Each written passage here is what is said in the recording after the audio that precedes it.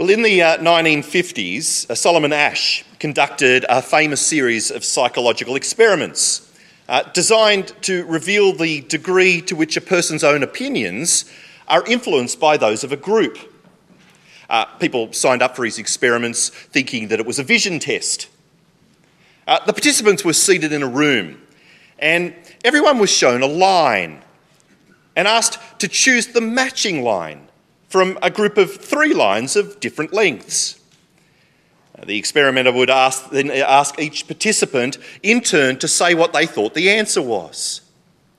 But the thing is, all of the participants except for one were actually in on the experiment and primed to give the same wrong answer. So what do you think happened when it came to the real subjects of the experiment?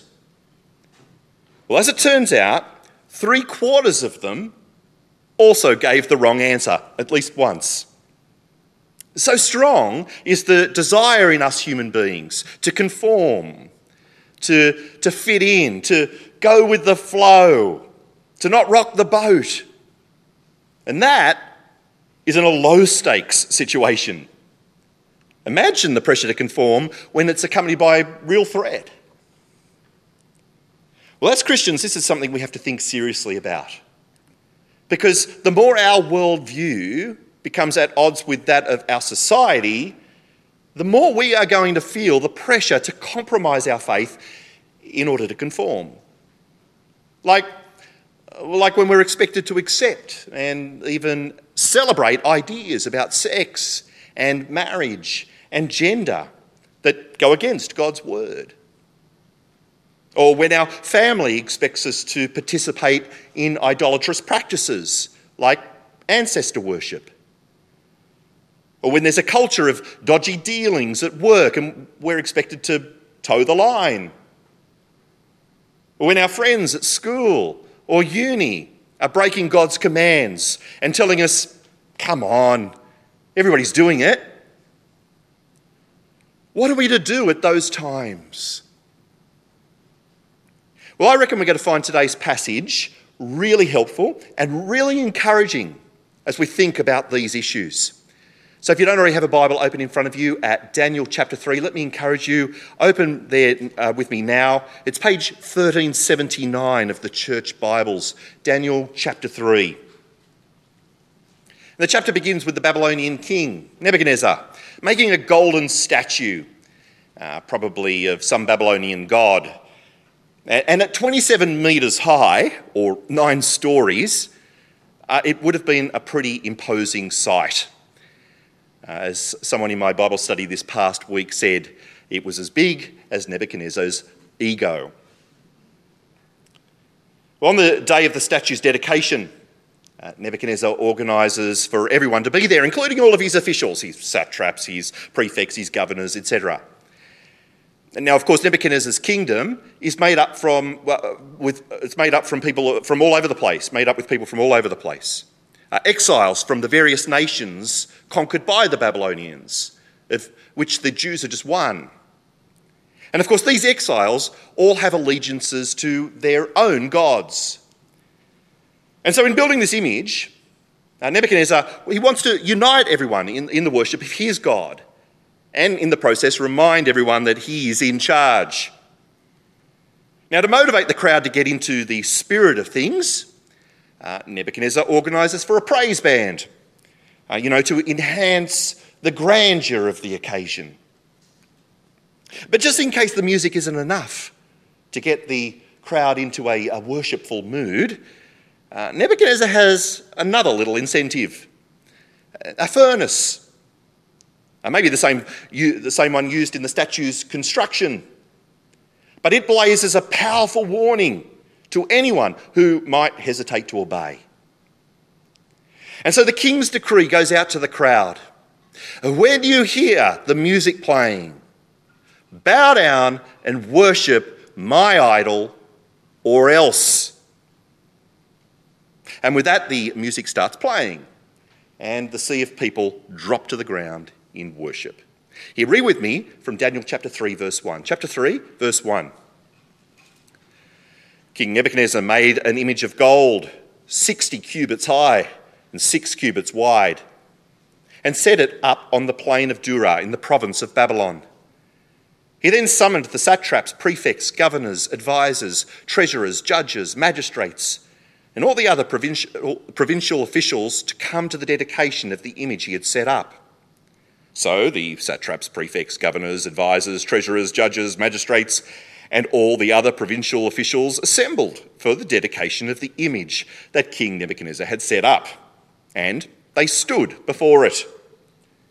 Then the herald loudly proclaimed, "Nations and peoples of every language, this is what you are commanded to do. As soon as you hear the sound of the horn, flute, zither, lyre, harp, pipe, and all kinds of music, you must fall down and worship the image of gold that King Nebuchadnezzar has set up. Whoever does not fall down and worship will immediately be thrown into a blazing furnace." Therefore, as soon as they heard the sound of the horn, flute, zither, lyre, harp, and all kinds of music, all the nations and peoples of every language fell down and worshipped the image of gold that King Nebuchadnezzar had set up. And I'm sure that as he looks on, the king smiles with delight. That is, until some of Nebuchadnezzar's astrologers come to him with some disturbing news. 3 men in the crowd, shock horror, are still standing. And they are none other than Shadrach, Meshach, and Abednego. Daniel's 3 friends, who you might remember were promoted to high official positions in the last chapter. These Jews have defied the king's order and are refusing to bow before his idol. And so what's going on? Why are only these 3 men standing? Well, I dare say that most people in the crowd this day have come from nations where polytheism is the norm, where they worship multiple gods. And so they're probably thinking to themselves, well, what's one more god in the collection? You know, who cares? Let's get through this ceremony, let's put on a show for the king, let's give him what he wants, and then let's get on with our lives. But for these Jews, it's different. They are monotheists, worshipping only one God. A God who has commanded, "You shall have no other gods before me. You shall not make for yourself an image in the form of anything in heaven above or on the earth beneath or in the waters below. You shall not bow down to them or worship them." And what's more, these 3 men know that it was their ancestors' stubborn idolatry that had gotten them exiled in the first place. And so when they're told to bow to the idol, they understand that remaining faithful to God means, quite literally, taking a stand. Well, when the king hears of this, he is livid. And so he calls for these 3 insubordinates to be brought to him. And he rants and he rages before giving them one more chance to bow or burn. Read with me from verse 8. Verse 8. At this time, some astrologers came forward and denounced the Jews. They said to King Nebuchadnezzar, "May the king live forever. Your Majesty has issued a decree that everyone who hears the sound of the horn, flute, zither, lyre, harp, pipe, and all kinds of music must fall down and worship the image of gold, and that whoever does not fall down and worship will be thrown into a blazing furnace. But there are some Jews whom you have set over the affairs of the province of Babylon, Shadrach, Meshach, and Abednego, who pay no attention to you, your Majesty. They neither serve your gods nor worship the image of gold you have set up." Furious with rage, Nebuchadnezzar summoned Shadrach, Meshach, and Abednego. So these men were brought before the king. And Nebuchadnezzar said to them, "Is it true, Shadrach, Meshach, and Abednego, that you do not serve my gods or worship the image of gold I have set up? Now, when you hear the sound of the horn, flute, zither, lyre, harp, pipe, and all kinds of music. If you are ready to fall down and worship the image I made, very good. But if you do not worship it, you will be thrown immediately into a blazing furnace. Then what God will be able to rescue you from my hand?" Wow, he's furious, isn't he? Not to mention full of himself. Unfortunately, it seems Nebuchadnezzar still hasn't grasped the lesson from his dream in the last chapter. He still reckons it's all about him, not God. But Shadrach, Meshach and Abednego know that there is indeed a God who can save them. And what's more, a God who is worthy of their obedience, whether he chooses to save them or not. And so they make their decision. They will not bow, even if they have to burn. Read with me from verse 16. Verse 16. Shadrach, Meshach and Abednego replied to the king, "King Nebuchadnezzar, we do not need to defend ourselves before you in this matter. If we are thrown into the blazing furnace, the God we serve is able to deliver us from it, and he will deliver us from your Majesty's hand. But even if he does not, we want you to know, your Majesty, that we will not serve your gods or worship the image of gold you have set up." Wow, talk about courage, hey? This is extraordinary faith, isn't it? Not that Nebuchadnezzar's impressed, mind you. No, at this point he has reached boiling point. How dare they defy him like this? And so he orders that the dial on the furnace be turned up to max, and the 3 Jews be tied up and thrown in. Well, at this point the fire is so fierce, it even incinerates the poor unfortunate servants tasked with chucking them in. But then a very unexpected thing happens. As Nebuchadnezzar peers into the flames, he can't believe his eyes.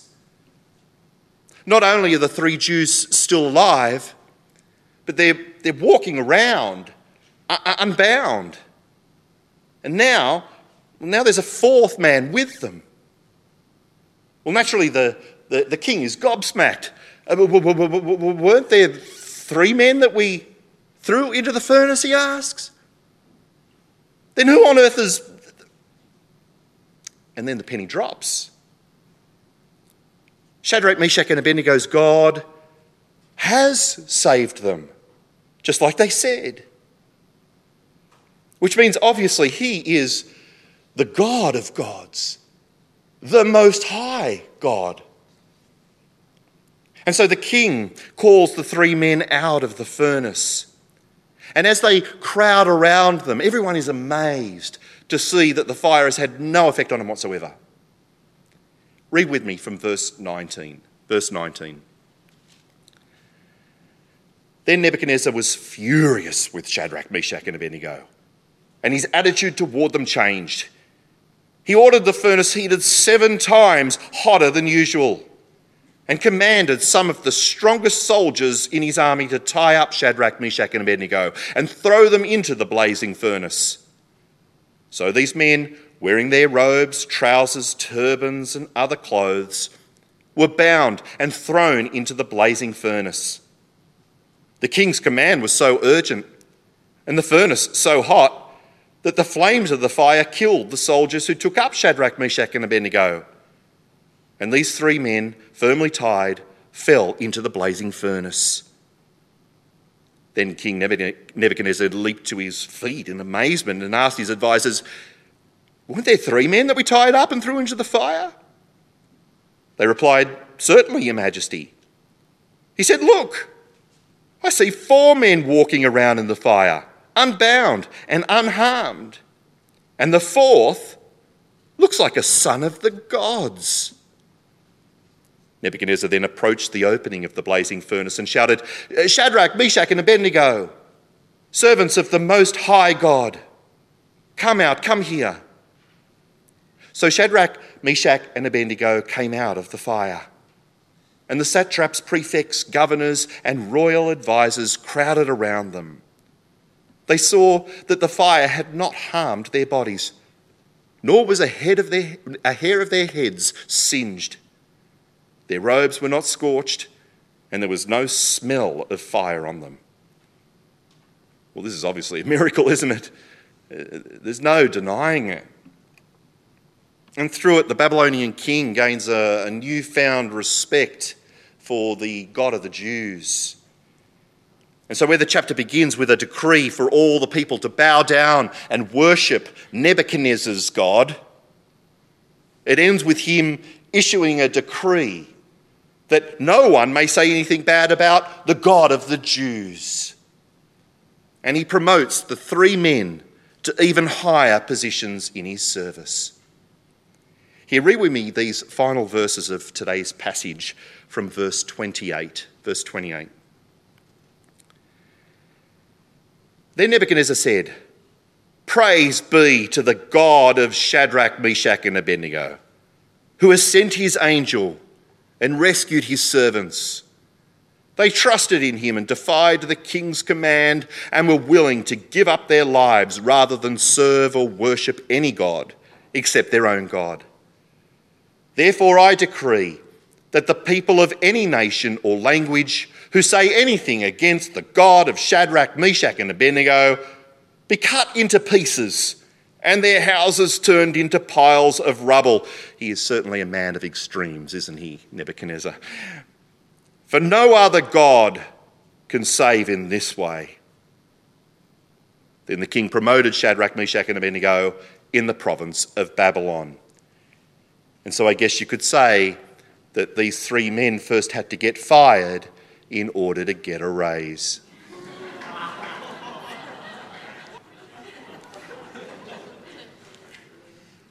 Got fired in order to get a raise.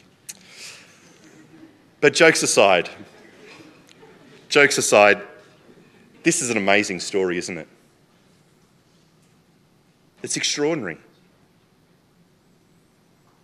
And one I'm sure would have meant so much to the original readers of Daniel, to those Jews who continued to live under foreign domination in a polytheistic culture. Because what we have here is a story where the mighty power of God is clearly on display, along with the faithfulness of these three men who refused to bow, even if it meant losing their lives. And so it's a story that would have invigorated and emboldened the faith of God's people, especially those who are facing similar pressures. And it's interesting to note that after the Jews returned from Babylon to Judah, that there is no more evidence of idol worship ever taking place. And in fact, there are many stories during those 400 years between the Old Testament and the New Testament of faithful Jews making a stand for their faith, even when it cost them dearly. And I can't help but wonder if the example of these three men had at least something to do with it. Which leads me to ask, what about us Christians here today? As the post-Christian culture around us becomes increasingly hostile towards our beliefs, and as we increasingly feel the pressure to conform, what do you think this passage has to say to us? Well, I think there are at least 4 lessons we can learn here. Firstly, that there are times when we're going to need to take a stand. There are times when we will need to take a stand. Like Shadrach, Meshach, and Abednego, we also believe in one true God, don't we? Yes? We follow his Son, the Lord Jesus. And our first allegiance is to him, is it not? But how easy it can be for us to cave in when the pressure's on. To rationalise what we know is wrong. I mean, how simple would it have been for these 3 Jews to justify bowing there that day? I think you can imagine it, can't you? What's going through their minds? Finally, we've got influence in the royal court. What good are we to anybody, especially our Jewish brothers and sisters, if we're dead? Besides, if we bow on the outside, we won't really be bowing on the inside. God will understand. But they didn't rationalise, because they knew their first allegiance was to God. And friends, ours should be too. Not to the government, not to our bosses, not to our families, not to our friends, but to Jesus. He is the one that we should seek to please above all others. When we're tempted to bow in order to not offend people, friends, let's make sure that we do not offend our God in the process. There are times when our worldview will clash with those around us, and we'll be asked to do or believe something that goes against what God says. And at those times, we'll need to take a stand. Not obnoxiously, not violently, but firmly, resolutely, with gentleness and respect, keeping a clear conscience. That's what Shadrach, Meshach and Abednego did, isn't it? They didn't attack or insult the king. They didn't try to blow up the idol. No, they always stayed respectful but resolute. So let's learn from their example. That's point number 1. Sometimes we've got to take a stand. Secondly, we've got to remember that our God is worth obeying, even when it costs us. Now, Shadrach, Meshach and Abednego had no doubts that God could save them if he chose to do so. But they were humble enough to leave the outcome of their obedience with him. If he saved them, he saved them. If he didn't, he didn't. But either way, they would not bow. Ultimately, they obeyed God because they believed he was worthy. Full stop. They were ready to face the fiery furnace if that's what obedience required. And of course, for some Christians today, the fiery furnace still exists in places like North Korea and Afghanistan, where being a faithful Christian often means death. We need to be praying fervently for our brothers and sisters in those places. But whilst non-compliance is unlikely to mean death here in Australia anytime soon, there can still be serious consequences for us when we take a stand for Christ. We might find ourselves roasted, not in a furnace, but in the media. I mean, think of Israel Folau and the Manly Seven. We might find ourselves reprimanded at work or even fired. Think of Andrew Thorburn.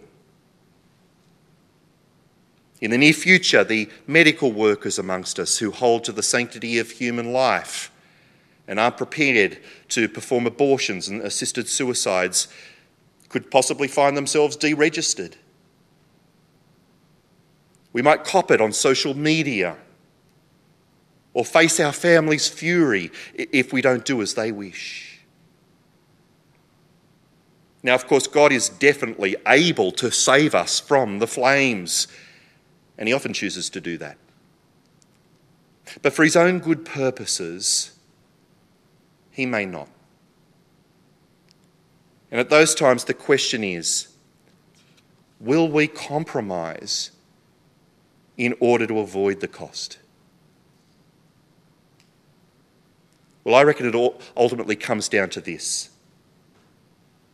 Is Jesus worth it or not? Is Jesus worth the cost? And of course, friends, we know the answer, don't we?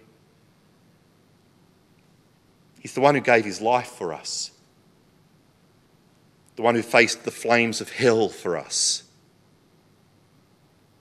The one who has secured an eternal salvation for us, one that is way bigger than any persecution we might face in this life. And all because of his great love for us. Oh, friends, how can we do anything but love him first and foremost in response? Yes, of course he's worth it. So I say let's resolve right here and right now to keep on obeying Jesus, no matter what the cost. But there's a third reason we ought to stand, and that's because our faith and courage will impact others. I mean, imagine if Shadrach, Meshach and Abednego had caved in and bowed with everyone else that day. What would their legacy have been? They'd be long forgotten, wouldn't they? But instead, they chose to make a stand. And we are still encouraged by them, 2.5 millennia later. Even Nebuchadnezzar in the end praises their God as the God of gods. Not that I think he's converted quite yet, mind you.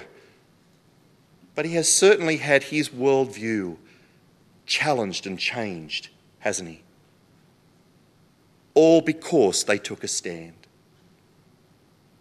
And who knows what impact their faith had on others in the crowd that day.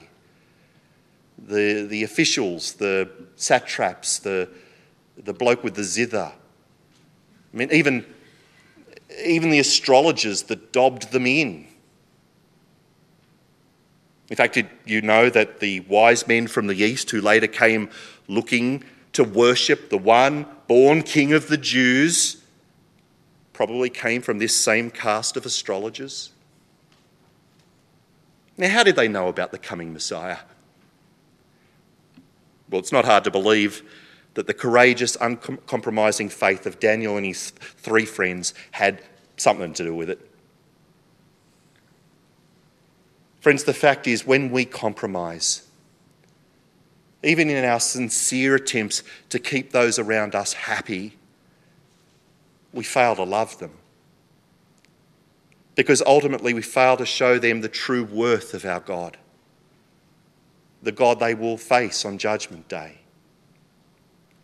But when we stand up, God can use our witness to show a watching world his glory and draw them to himself.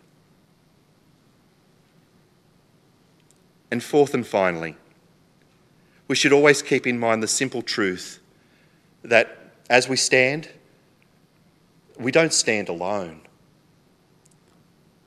I'm sure Shadrach, Meshach and Abednego were emboldened by each other's faithfulness that day. And the same can be true for us too. Now, going back to that psychological experiment, the researchers noticed something very interesting, that levels of conformity dropped dramatically if subjects were given a partner alongside them who was primed to agree with them. In other words, when the subject was alone in their decision, they were much more prone to conform. But when they felt like someone was on their side, they were way more likely to speak up. So friends, let's be sure to strengthen and encourage each other, won't we? As we hear of those around us facing the flames, so to speak. And you know, that's why I think a ministry like Reach is so strategic.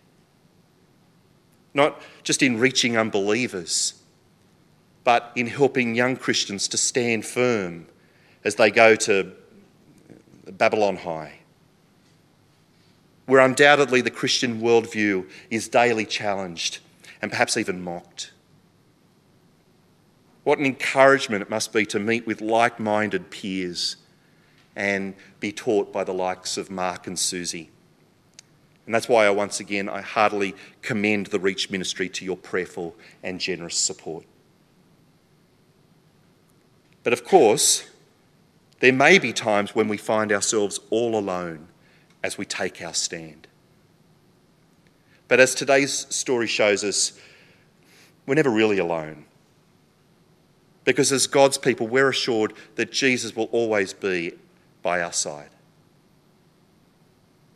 When Nebuchadnezzar looked into the fiery furnace, he saw one like a son of the gods.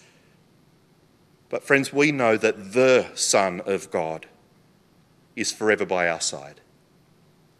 That he has promised to be with us to the end of the age. And so while he never promises to save us from the flames in this life, he does promise to be with us in them. And that truth makes a profound difference when we cop it for making a stand.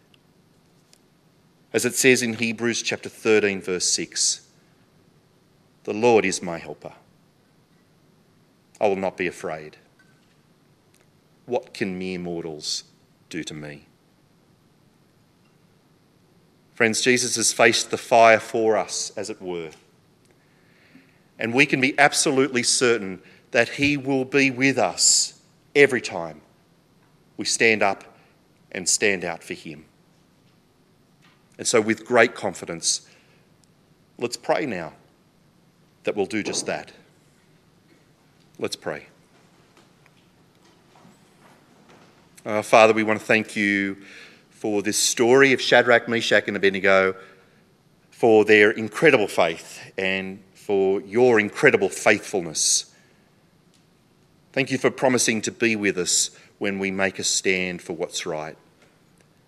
Please give us great courage and resolve in those times. Keep us from compromising. Help us see clearly how worthy you are of our obedience, no matter what the cost. And Father, please use us to show your glory to a watching world and draw many to yourself as we stand for you. In our Saviour's name we pray. Amen.